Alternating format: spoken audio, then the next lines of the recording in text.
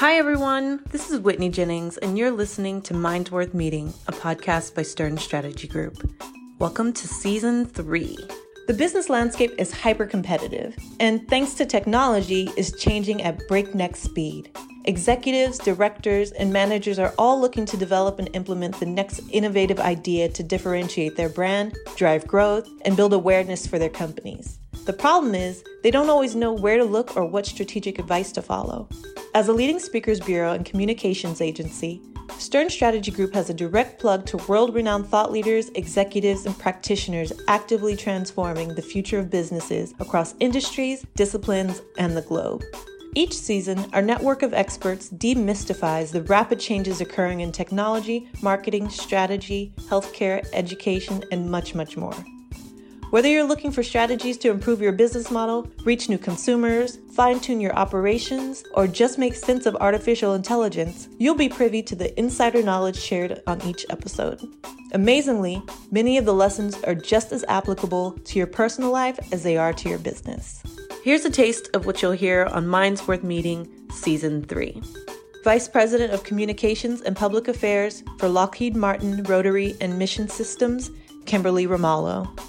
15 years ago, women did not ask for things that they needed. It was just assumed that, you know what, if I'm going to be a mom, I'm not even going to look for that promotion, or I'm not even going to try to advance in my career because I see my male colleagues and they don't leave at 6 o'clock to have dinner with their families. And, again, we're doing it to ourselves. The agreements that we set with our employers are dictated by ourselves. And if you don't ask for something, you're never going to get it. And it's not that somebody doesn't want to give it to you, it's just they don't know that you want it. Author of the new book, Creative Construction, Innovation, Strategy, and Growth Expert, Harvard professor Gary Pisano.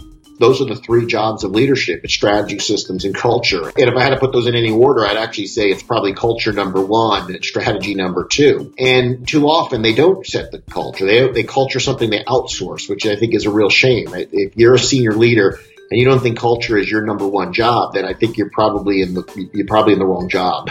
Everybody in an organization has a role to play in this stuff. I mean, strategy alone isn't just done from the top down. Strategy is not a top-down exercise. It's bottom up. It's people raising ideas. It's people saying, wait a minute, here's what I'm seeing in the market. Here's what I'm seeing customers do. Here's something unusual going on. So if you don't have a workforce that's really engaged from the bottom up, I don't think you're going to be very good at innovation. Co-author of the hot new book, The Prosperity Paradox, and disruptive innovation expert, Ifosa Ojomo. 120 years ago, America did not have the transportation infrastructure to support millions of Americans owning and buying cars. But after Ford was able to create the market and after other car manufacturers came in, many of these things were pulled into the economy. We began to develop the transportation infrastructure, the road networks, the traffic laws and regulations.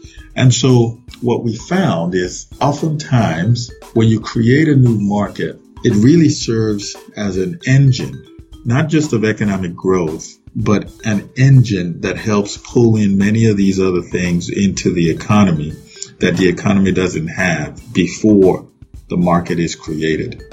Executive Director of the College and Alumni Program at the Making Waves Foundation, Melissa Fries. Only 59% of college-going students actually earn a degree.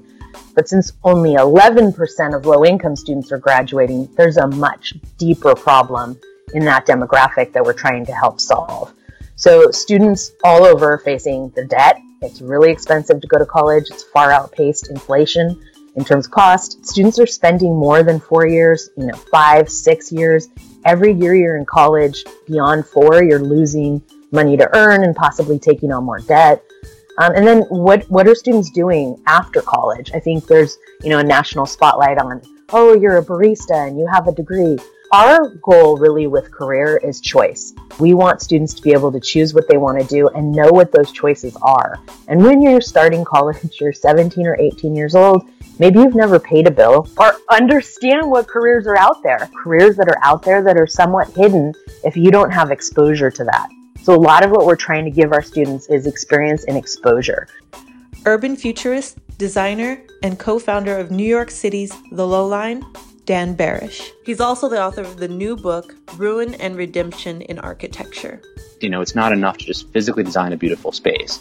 You also need to think about how you breathe some life into the programming of the space in a way that doesn't feel top down, doesn't feel like you're designing something for everybody, but that it becomes an opportunity for people to design it themselves and for the community to feel a sense of ownership and engagement with the space, to interact with it as their own, to think of it as their own backyard, their own playground, and their own lawn and their own community space.